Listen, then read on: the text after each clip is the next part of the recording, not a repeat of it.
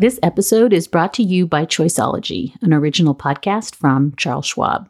Hosted by Katie Milkman, an award-winning behavioral scientist and author of the best-selling book, How to Change, Choiceology is a show about the psychology and economics behind our decisions. Hear true stories from Nobel laureates, authors, athletes, and more about why we do the things we do. Listen to Choiceology at schwab.com/podcast or wherever you listen. I believe in and I value election integrity. How do you plead to the 6 counts of conspiracy to commit intentional interference with performance of election duties? If I knew then what I know now, I would have declined to represent Donald Trump in these post-election challenges. Guilty. It is your decision to waive these rights and enter into this guilty plea because you are in fact guilty. I look back on this whole experience with deep remorse. Yes. How do you plead to count 15, conspiracy to commit filing false documents in indictment number 23SC188947? Guilty. And I now take responsibility before this court and apologize to the people of Georgia. Thank you. Hi, and welcome back to Amicus. This is Slate's podcast about the law and the rule of law and the courts and the Supreme Court. And as you may have noticed, there's a lot of that going around. I am Dahlia Lithwick. I cover legal affairs for Slate. And if your head is spinning this week between the full court press taking place at the hands of Fani Willis in Georgia, Jack Smith in D.C., Tish James in Manhattan, as well as the flippings and the floppings of Sidney Powell and Kenneth Chesbrough and Jenna Ellis and maybe even Mark Meadows, you are emphatically not alone. So on this show, we wanted to catch you up on what we call the law of Trump, the gag orders, the plea deals, the walls closing in, with maybe a sidebar on whether any of that stuff even matters. And to do that, we're joined today by one of our very favorite people at Slate, Jeremy Stahl, who has generously taken it upon himself to follow every zig and zag of the Donald Trump legal trials, from the 2 impeachments to the testimony of Michael Cohen. On Jeremy's heroic theory, I think that, well, somebody has to do this. Later on in the show, Jeremy's going to stay on the line and slip behind the velvet rope with me for our Slate Plus members only after party. It's not actually really a party. It's a little bit more like going behind the scenes at one of our edit meetings as we try to figure out covering this ever expanding field of really, really important, meaningful legal news. It's a chance for our Slate Plus members to hear us thinking through the next few months and how we're going to keep up with this all. And if you're not a Slate Plus member, but you'd like to get access to behind-the-scenes conversations like the one we're going to have with Jeremy, and if you'd like access to special bonus episodes from shows like Slow Burn, and if you'd like to never, ever hit a paywall at slate.com and listen to all of our podcasts ad-free, please go to slate.com/Amicus Plus for more details. And as I often say to our Slate Plus members, thank you for supporting the work we're doing at the magazine.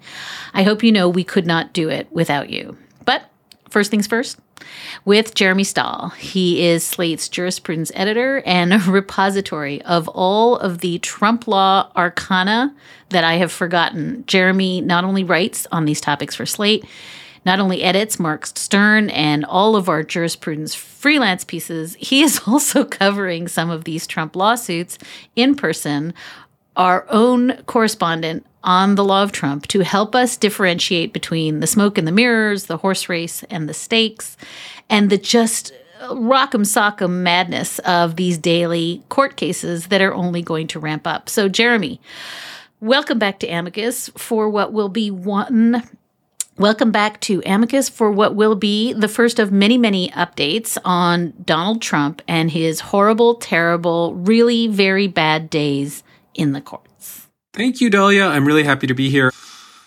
Jeremy, can you start by maybe drawing us, I know this is unfair, but can you do a kind of quick and dirty map of the criminal cases, the civil cases, where they're happening, what the timeline is, what's set to go to trial, what's already in trial, what is going to go to trial long after you and I, Jeremy Stahl, are sitting in our rocking chairs on the front porch of the home for the aged legal correspondent.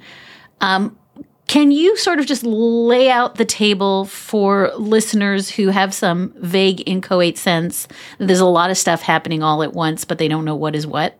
I think the easiest way to wrap your head around this is to split it up between the civil cases and the criminal cases. And it helps too because the civil cases are happening first. So right now in New York, you have Tish James, New York State fraud prosecution of the Trump Organization, which has been happening the past couple of weeks, and particularly this week with fireworks between Trump's former attorney, Michael Cohen, and the former president himself, who's been in the courtroom. And there's been, explosive outbursts and gag order disobeyals and fines and all sorts of drama.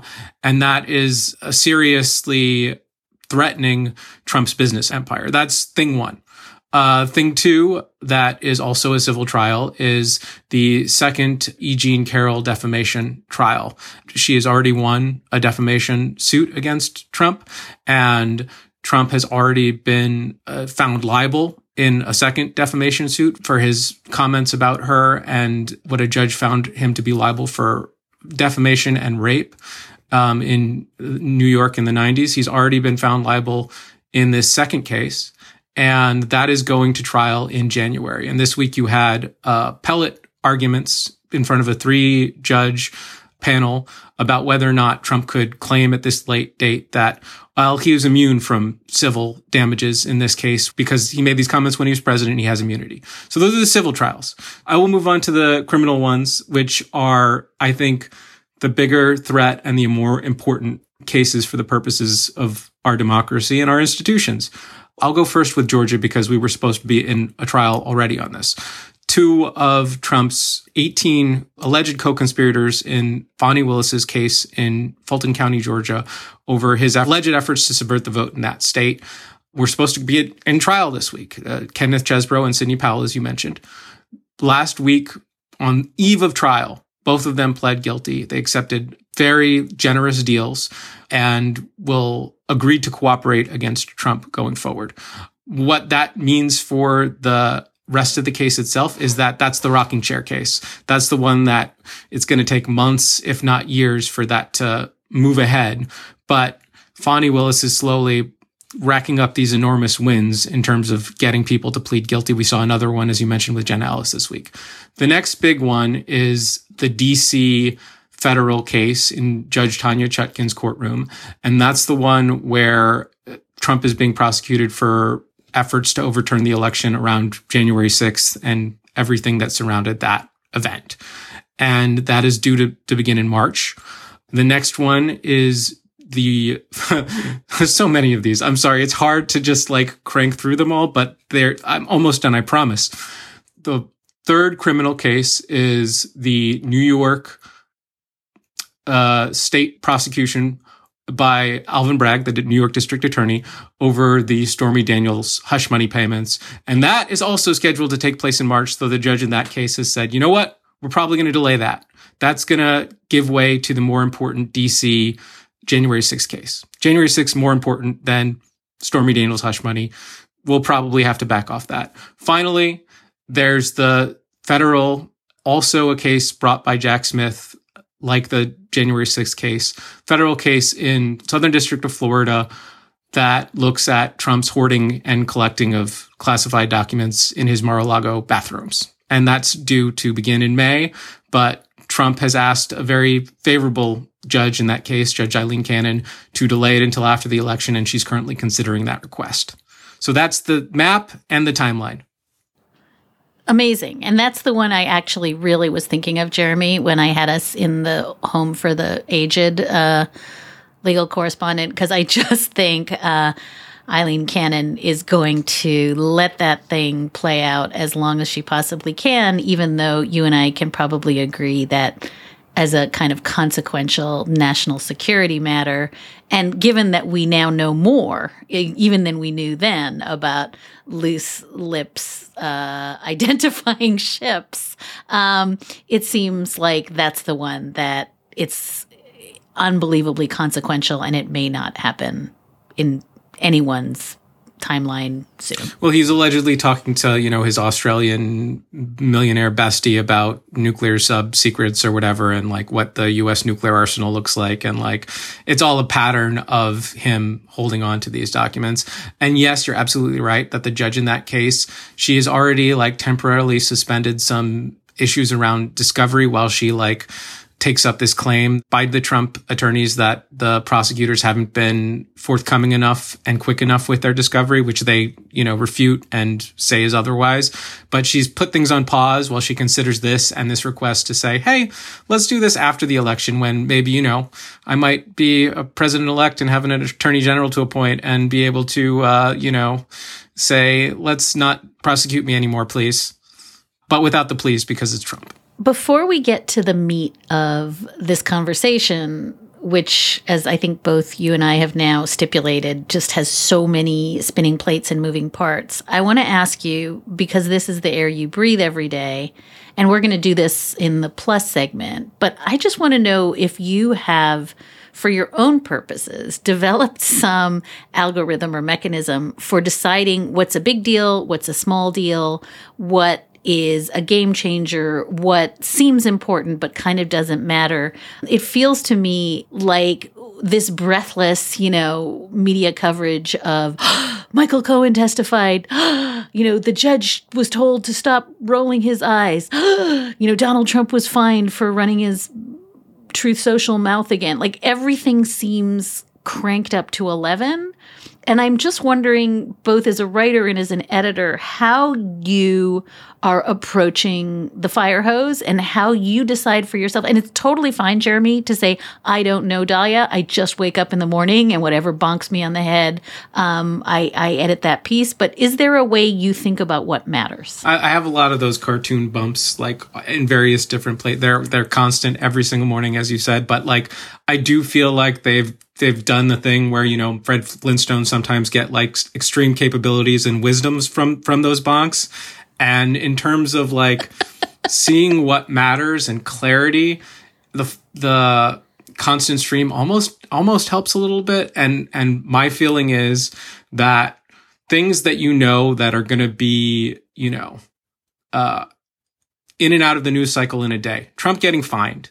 Okay, he got hit with a $5,000 fine last week. Okay. He got hit with a $10,000 fine this week, both over violating a gag order preventing him from talking about court personnel in New York. Okay, that's like high drama in a way. And he was forced to testify this week as well. That's also high drama in a way, but long term, does it really matter?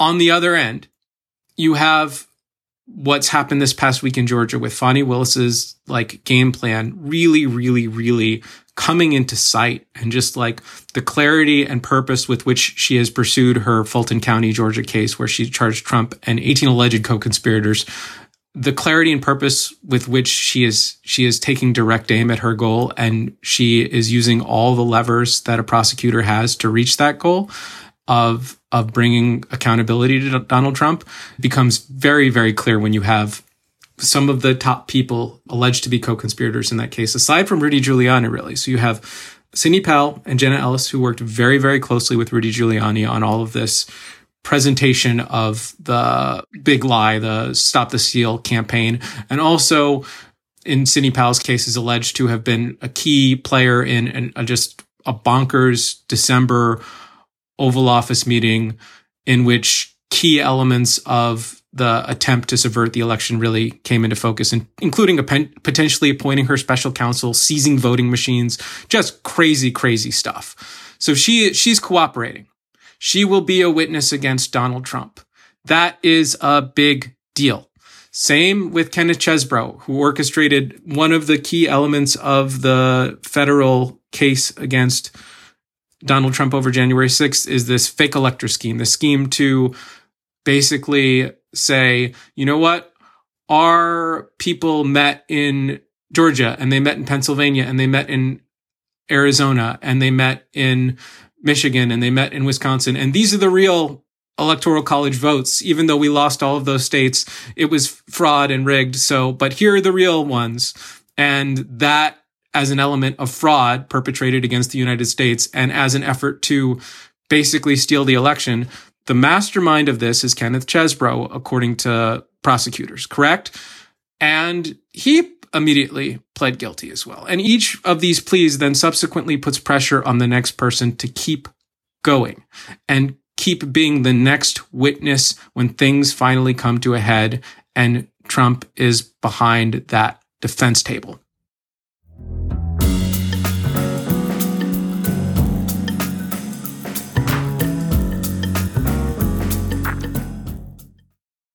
Our bodies come in different shapes and sizes, so doesn't it make sense that our weight loss plans should too? That's the beauty of Noom. They build a personal plan that factors in dietary restrictions, medical issues, and other personal needs so your plan works for you. Noom doesn't restrict or shame when you want to treat yourself. Their flexible program focuses on progress instead of perfection. You don't have to give up carbs or anything. And with their daily lessons, you can learn something new about your food choices every day.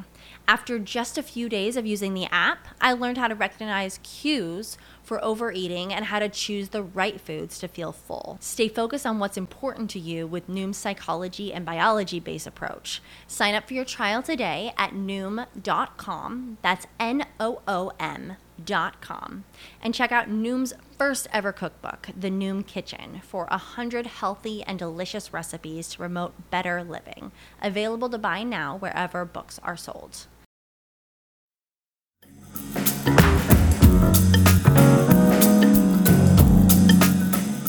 So I think you've already quasi-answered it, but I would love for you to spin it out just because you wrote such a good piece about last week about the Sidney Powell deal being a game changer. And I just want you to sort of color in for us essentially what you said when you wrote that piece, which is this is one of the architects. And she now has to testify truthfully.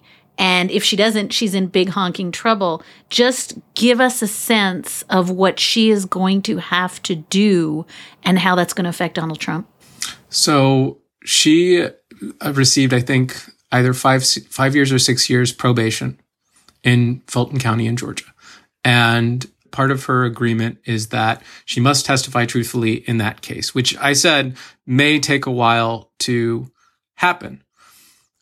But at the same time, I've asked federal prosecutors about this, and what they say is that Jack Smith in his DC case, if he wants to use Sidney Powell as a witness in his DC case, he can now grant Sidney Powell immunity because she is still on the hook as an alleged co-conspirator in the federal case. She potentially faces the threat of indictment if she were to testify in that case. So she would plead the fifth in that case under normal circumstances. Now, though, she has this obligation to tell the truth in Georgia. She has the obligation to tell the truth in any court. And if she's presented with immunity, she will be forced to testify what she knows about this meeting in mid-December, immediately after which Trump tweeted about the January 6th rally. So many components happen around this meeting, and she was an integral player in it. And also she has to testify about efforts to allegedly steal a voting machine in Coffee County, Georgia, and illegally acquire that data to prove this like bonkers theory about Venezuelan dictators stealing votes via Dominion voting machines, which she was like the chief purveyor of, which brings another point, which I don't want to exaggerate the importance specifically of Sidney Powell because prosecutors told me, this person's a little bit, she said some more wild than anyone else stuff. And as a witness, I don't know how great she's going to be. I don't know how reliable she's going to be. But you know what? Now she's obligated to tell the truth for the first time. She's obligated to turn over documents for the first time. And she already gave a statement to Fani Willis. So Fani Willis knows what she has to say and deemed it worth a very favorable and generous plea deal, which who knows what that means, but it implies something. Can I just ask you the atmospheric question that you and I were talking about last week, which is these apologies are hilarious when they have to apologize. And I know you and I were batting around like just the utter insanity of I think my joke was, I'm sorry I ate the voting machines that were in the refrigerator. They were cold and delicious. It's just so, right. This is the Carlos Williams joke I can't stop making. But can you just tell us, because it just seems so ineffably dumb that these people who tried to break democracy, in addition to having to, plead out and face these consequences, also have to apologize? Dear Georgia, I'm sorry I tried to have your votes for lunch is perfect. Yeah. But it's a pretty standard thing, I think, in criminal cases when a defendant pleads guilty and agrees to cooperate. They also will write an apology letter to the victims. And what Fani Willis says is the victims here were the voters of the state of Georgia. That's who this scheme targeted. It targeted national voters, but for the purpose of this case, it targeted Georgia voters. So it makes a lot of sense and is kind of standard practice, but is also ridiculous because of the actual crime itself. And then you had Jenna Ellis, of course, who pled guilty this week, giving this near tearful apology declaration where she I got misled by Rudy Giuliani, essentially, is what she said. She didn't name Rudy Giuliani, but she was like, I followed older attorneys who I thought were correct and they led me astray. And, basically laying blame somewhere else. It's it's hard to take these people seriously, I guess, is one thing. But also I like it. It's good. It's accountability. Even if you don't think it's super genuine or sincere, it is accountability. Right. It's the place where the Venn diagrams between LOL hilarious and actual meaningful democratic accountability overlaps. And it's just, I think you're right. It's just so hard to know how to think about it. I want to ask you this question because you kind of fainted at it up top, but I really want to unpack it with you. When Fani Willis first brought this huge, sprawling racketeering indictment, there was just a lot of complaining that it was too big, too much, too many people, too broad. Jack Smith did this laser-focused one, the one that you described, playing out in front of Judge Chutkan in D.C. And there's just too many people, and there's, unindicted co-conspirators, and it was just making people crazy. I feel like what you are saying, and I think I agree with you, is Fani Willis is doing a classic roll-up, racketeering. This is a mob trial, and it's working. And what do you sort of have to say about the fact that these two lawsuits are such polar opposites in some sense, and they're both going to effectuate justice in different ways? But there was just a lot of people talking smack when this first was unrolled.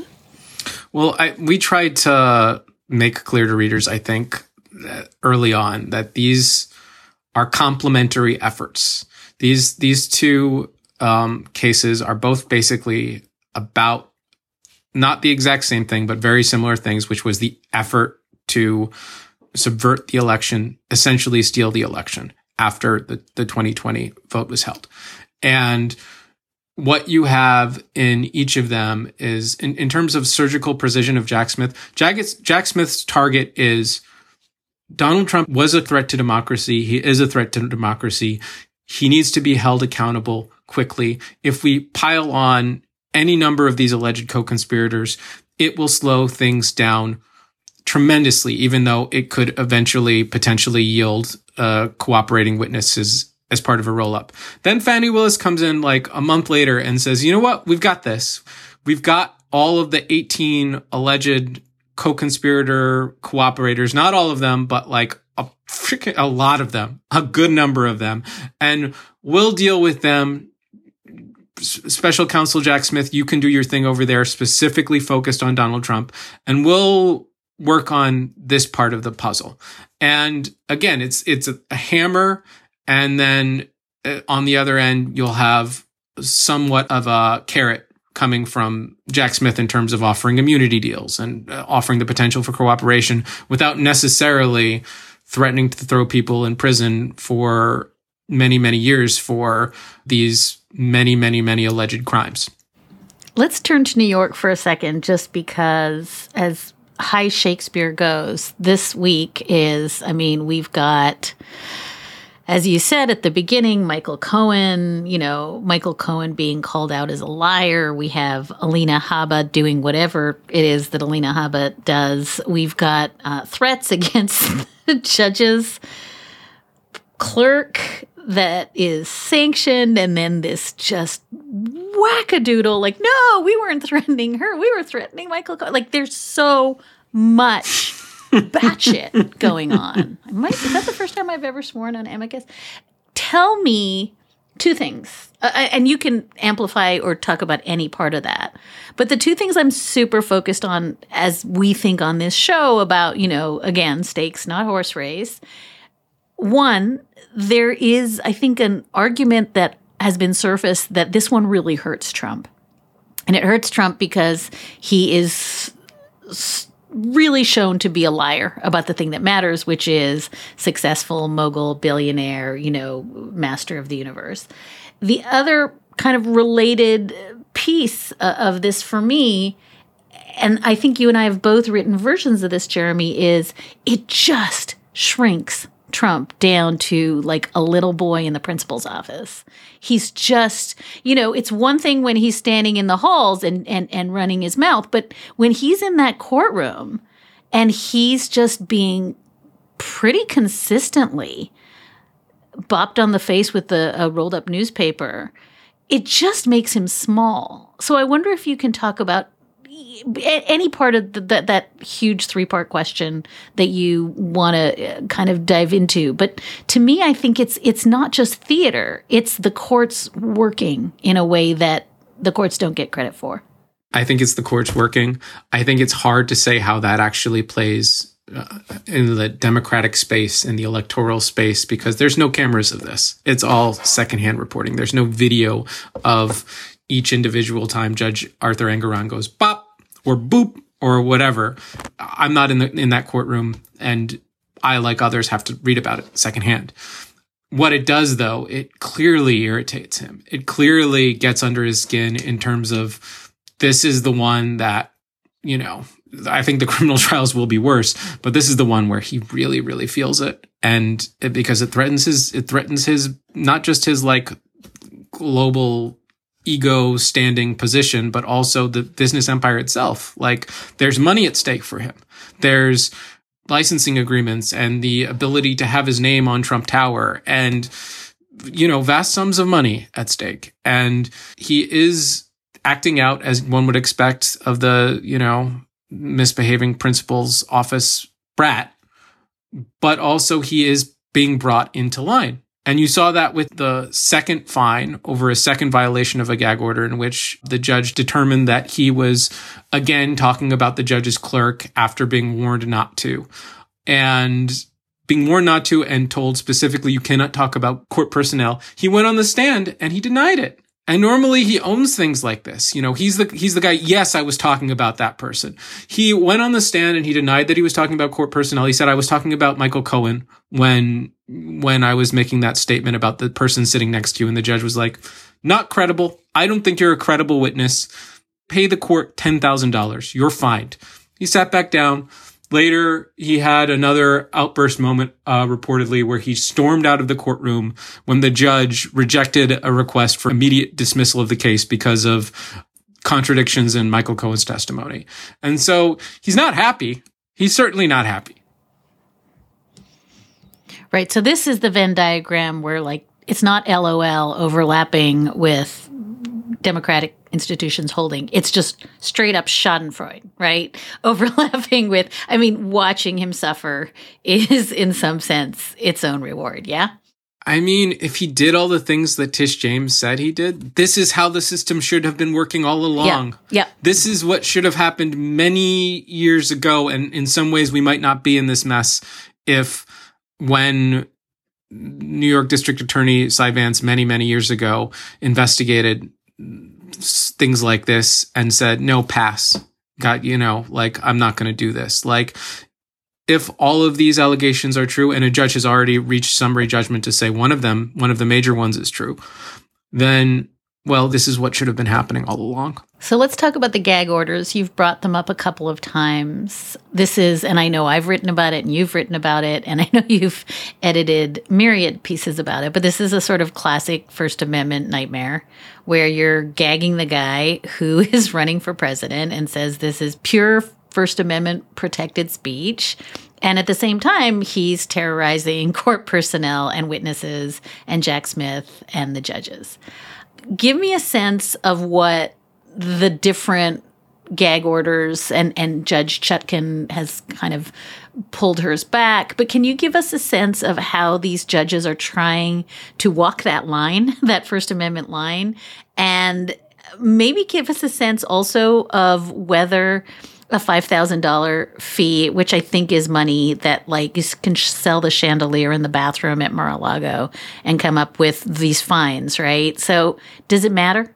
So as you've written before, and as others have written in Slate before, this is just the thorniest of the problems in terms of Trump being in these courtrooms and being held accountable by the legal system. Is he is incapable of shutting his mouth. He is incapable of not trying to intimidate those who he perceives as enemies, and in this case, witnesses or court personnel, as what happened in Judge Arthur Engoron's courtroom when he put a Truth Social post out making deranged allegations about a court clerk and continued to do so according to the judge in that case. Basically, he has to be stopped and he can't be stopped is the supposed bind, right? And I am a little bit more optimistic than that. And also at the same time, before I get into my optimism, I'll say you also have very legitimate First Amendment questions about a candidate for president and somebody who says he needs to be able to mount a defense of himself in the court of public opinion as he runs for the presidency. And the ACLU this week specifically came out on Trump's behalf on that question and said the gag order in Judge Tanya Chutkan's courtroom was too vague, it was too broad, and Trump needs to be able to defend himself, which, okay. My optimistic version of that is that these can work. They can be narrow and they can work. You can see in Judge Engoron's courtroom just how, again, small he looked when he was up there saying, no, but I meant Michael Cohen. He wants to go up to the line and test it as much as possible, but he doesn't want to be shown to be crossing the line. So his whole deniability and plausible deniability around whether or not he violated that court order not to talk about court personnel shows that he can be boxed in here, I think. The other thing that shows that he can be boxed in here is that last week, Sidney Powell pled guilty on Thursday. And then Kenneth Chesebro pled guilty on Friday. Over the weekend, Trump did not Truth Social post word one about either of those potential witnesses in his case. He did not say, because there was a gag order in effect. DC Judge Tanya Chutkan had her gag order in effect saying you cannot target witnesses. And you know what? He didn't say anything. On Monday or Tuesday, she lifted the order for an administrative stay while it pending consideration of the question of whether to stay it pending appeal.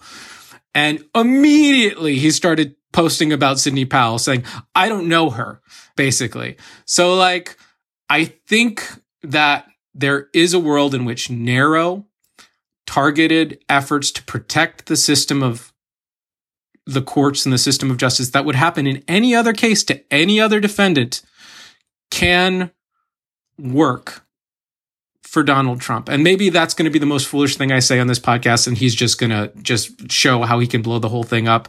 But the fact that he kind of was mute before this administrative stay of this gag order happened, I think sort of demonstrates the point a little bit.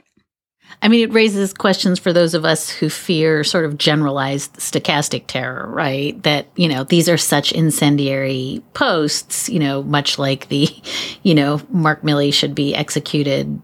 These posts, in some sense, just create and foment generalized, take up arms mayhem that is separate and apart from protecting court personnel. But I absolutely take your point that these judges are not responsible for stochastic terror. They're responsible for making sure that court employees and judges and prosecutors can get into their car in the parking lot. So I actually think your optimism is in some sense good to hear. I want to turn to Mark Meadows because that was, again, one of those things that was huge news and then kind of vaporized. But it seems to me that under your column of possible huge big deal, Mark Meadows' immunity news is possibly huge big deal, and big deal in terms of Meadows saying, no, I made it amply clear to him at the time he lost the freaking election. Game changer? So this is the thing that's been, Mark Meadows is the chief of staff for Donald Trump in his last years in the Oval Office. And he was right there when everything around January 6th was happening and everything around the planning of trying to get members of Congress to go along with this plan to overturn the election. The phone call that Trump had with Georgia Secretary of State Brad Raffensperger, where he solicited Raffensperger to find him exactly the number of votes he needed to win. Everything that was happening, Meadows was involved in some way, correct? So to that point, this notion that he is a cooperating witness now and that he got an immunity deal, which, for 4 weeks, to be fair, prosecutors and defense attorneys that I've spoken with have been like, this has to be what's going on backstage. This has to be what's going on behind the scenes. He's been so quiet and he's not a co-conspirator in this federal case. And yes, he was charged as a co-conspirator in Georgia, but again, not in the federal case. The assumption has always been among a certain group of people that he has been cooperating. This ABC report sort of like confirms that assumption. And in that way, it's bad news for Donald Trump. And again, to go to the conversation we just had, Trump responded immediately by posting on Truth Social. Again, this was after the gag order was lifted, posting immediately on Truth Social that he didn't think that Mark Meadows would basically betray him. And he said something about cowards. Only weaklings and cowards that are bad for the future of our failing nation would do something like this, would cooperate with a prosecution of Trump. And he didn't think Meadows was one of those guys. So this is a very clear effort at witness intimidation, if ever there was one. And it was used by Jack Smith in his request for Judge Shutkin to lift her administrative say. So to return back to the question of Meadows, though, yes, it matters. And also, yes, we sort of knew this already. And the other problem with Mark Meadows' testimony that I'll say is that he's notoriously this people pleaser who will tell anyone exactly what they want to hear. So he'll tell Attorney General Bill Barr that, yeah, I know the election wasn't stolen. We're working on trying to come to some peaceful transfer of power. And then he'll tell Trump, the election was definitely stolen and I'm working on it or whatever. This is according to reports, at least, of the way that he operated at that time and the way he operates generally. So there are going to be a lot of contradictions in what he said and what he may testify to. And those contradictions are already emerging between what he reportedly told the grand jury and what was in his book. So it's complicated.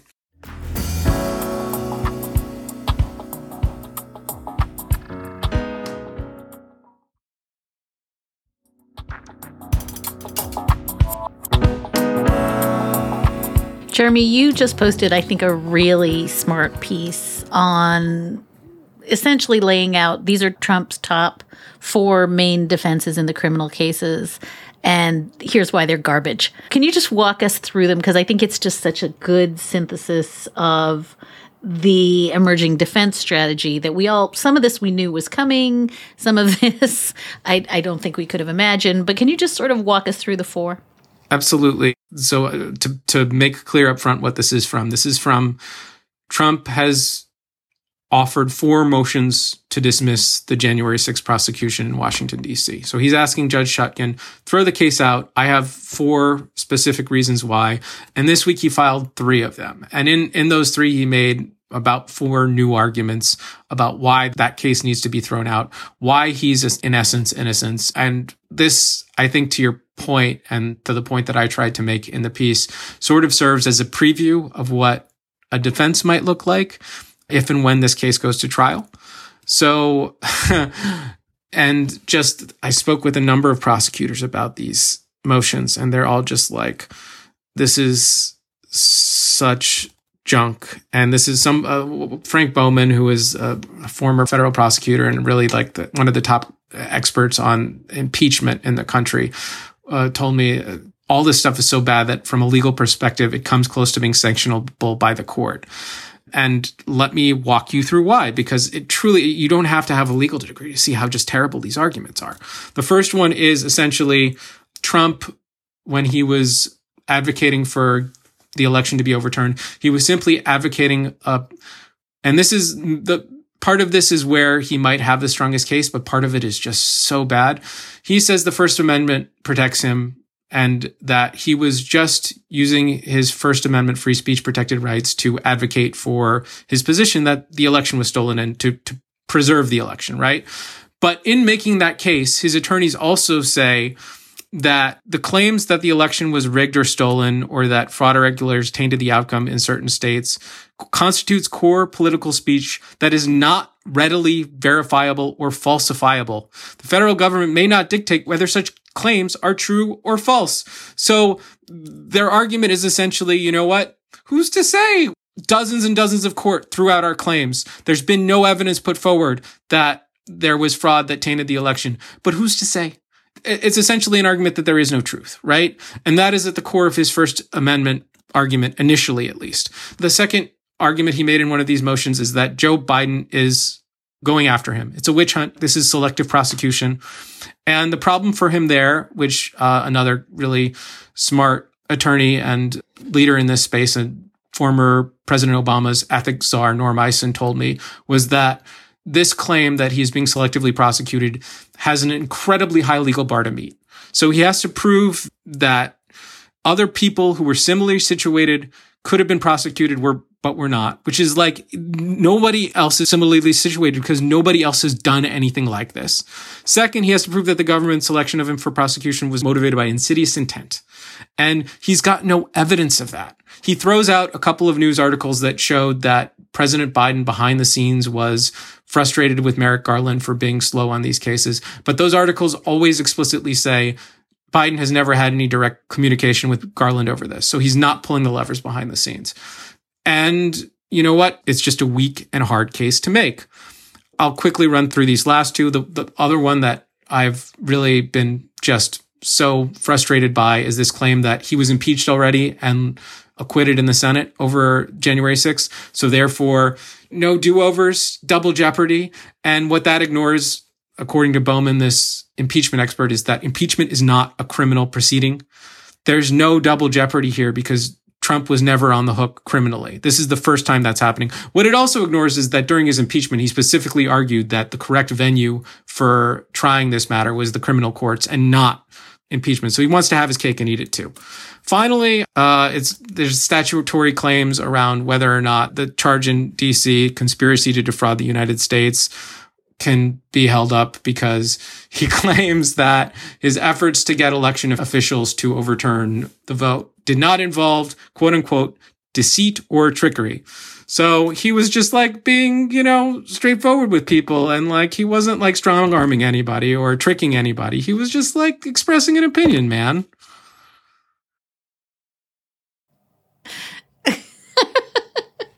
I like that you just stopped there. I thought there was more to say, but you're just like, that's it. I got no glass on that because it's insane.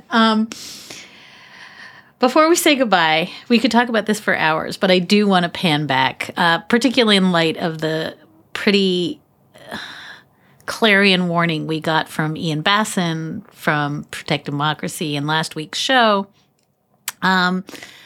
And the suggestion in a piece from the New York Times this week that Team Trump is actually 100% on message right now. They are focused. And the message is this presidential campaign. It's not, these court cases. And, what Ian said last week is that the House Speaker's race was a kind of template for MAGA gone wild, sane Republicans being threatened and sidelined. You can keep losing in the courts and win in politics, and that certainly feels like the vibe based on the House Speaker's race that was resolved earlier in the week.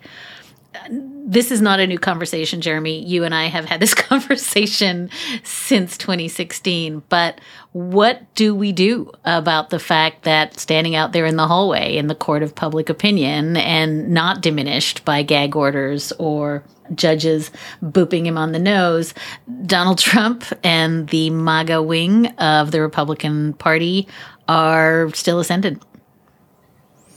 So since we've been having this conversation since 2015, 2016, I've been making bad predictions about this. So I'm going to try to steer clear of the electoral prognostication and saying what this means for the vote itself. Right. And unfortunately, that is where this problem needs to be solved ultimately, is through democracy. And, we thought Joe Biden had done it in 2020, but that turns out, there's a return. And what I will say, though, is that you are absolutely correct about the ascendancy and the return. And you are also absolutely correct that this speaker's race, as Ian and you discussed on a little bit more optimistic notes when things looked a little bit better last week than they do now, is definitely, a signal about where all this is headed. Mike Johnson, he's seen as sort of a backbencher, but he has had these small, not serious leadership roles. He's the new Speaker of the House. From what I have seen, watching many House Judiciary Committee hearing, he is a quiet, boring Jim Jordan. So all the same views as Jim Jordan, the same extremism as Jim Jordan. But I think one member of the Judiciary Committee, when he commented, I can't remember if it was Jamie Raskin or somebody else, said he's polite. He's got all the MAGA, he's got all the Jim Jordan aspects, but he's polite. And it's true. He presents very much nicer and cleaned up than some of the others, the Matt Gaetzes and the Marjorie Taylor Greens and the Jim Jordans and the Lauren Boeberts. But he is pretty close to their camp, if not entirely in their camp. So that's bad news. And we'll see how that plays out. That's going to come to a head quite significantly over the next month because there has to be appropriations to fund a government. And we'll see whether that happens and how that happens, or if there's a shutdown. We'll know very quickly how bad this is, I guess is what I'm saying. Yeah, I might add one, because I can't be me unless I go one lower than you emotionally. But I think that I'm also really struck by the fact that it's not just MAGA, it's MAGA in the form of, put aside the religious, conviction, put aside, this is a biblical republic. It's MAGA with a veneer of constitutional lawyering. And what scares me is, unlike, Jim Jordan, unlike Matt Gaetz, this is the Josh Hawley, Mike Lee school of, no, there is no wall between church and state. I can tell you that as a deep constitutional thinker. And I think it's a fitting maybe end to a conversation about the law and the Constitution, that this is a person who comes cloaked in a completely false but utterly credible claim that he is an expert on constitutional law. So I just think from the perspective of where I sit, the danger is not just that he's Jim Jordan with a better haircut. It's that he's Jim Jordan who purports to know what the Constitution means and has no fear about distorting it to achieve the ends he wants. And listeners, you should see Jeremy Stahl's face on the Zoom right now. I am utterly horrified because you're absolutely right. And I'll just tack on to that to come around full circle to the core of what we've been talking about this entire time is on that playing field. He is reported to have been the chief architect for the sort of sane congressman's case to vote to not certify the 2020 presidential election. And what he said, which I heard from a lot of other sane to sensible sounding Republicans I was talking to while reporting at the time, the case that he made was, well, because of and it doesn't work for a number of reasons. Specifically, you can't litigate these things after the fact once you haven't done it initially. But the case that he made was, well, it was a pandemic and Wisconsin changed its voting rules and Michigan changed its voting rules and all these places changed their vote. Pennsylvania changed their voting rules and it was unfair that they changed their voting rules. So the House of Representatives has to decide now because what they did was not cool. Even though it wasn't challenged and they didn't win on those grounds at the time, they were doing a takesy-backsy. he's the one who came up with that as a legal campaign, as a legal strategy, as a veneer of plausibility legally. Not, Dominion voting ghosts of Hugo Chavez 8R ballots, but like they shouldn't have done that, and we should get to decide. That is now the person in charge of the House of Representatives. So there's I went up to you on the anti-cheeriness. I did it. You did it. The serious lawyers have entered the chat. Jeremy Stahl is Slate's jurisprudence editor. He is somehow the unfortunate repository at the magazine of all Trump law arcana, and he writes on this for Slate. He edits Mark Stern. He edits me. He edits all of our freelance jurisprudence pieces, and he's been covering the deep granular detail of these Trump lawsuits. So some of us don't have to do it every day. Jeremy, thank you for being here. This was incredibly useful, and we'll talk more in Slate Plus, but we will just keep you on speed dial in the coming months. Thank you. Thank you, Dahlia. And that is a wrap for this episode of Amicus. We're calling it the Kraken Venn diagram edition. Thank you so much for listening in, and thank you so much for your letters and your questions. You can always keep in touch at amicus@slate.com, and you can find us at facebook.com/Amicus Podcast. Thank you, as ever, for your thoughts and feedback. Today's show was produced by Sarah Birmingham. Alicia Montgomery is Vice President of Audio at Slate, and Ben Richmond is our Senior Director of Operations. We'll be back with another episode of Amicus next weekend, and until then, take good care.